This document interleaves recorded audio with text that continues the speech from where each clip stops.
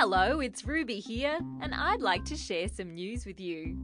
Today's Friday, and the date is the 20th of July. Today, we're talking about a lucky little 3-year-old girl named Madison. Do you have a favourite toy? Madison does. Her favourite toy is a stuffed bunny, and she loves it very much. When Madison and her mum went shopping this week, Madison accidentally left Bunny in a shopping trolley. When she realised what had happened, Madison and her mum went to look for it. They worked out that Bunny had been thrown away into a bin. Oh no! They decided to go and find Bunny. They ended up driving out to where all the rubbish goes, the tip.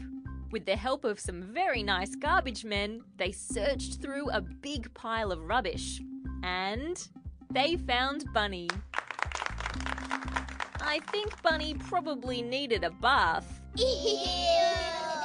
But Madison was over the moon to have her favourite toy back safe and sound. What a happy ending.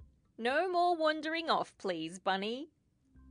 And that's the end of news time for today on ABC Kids Listen. Let's talk again soon.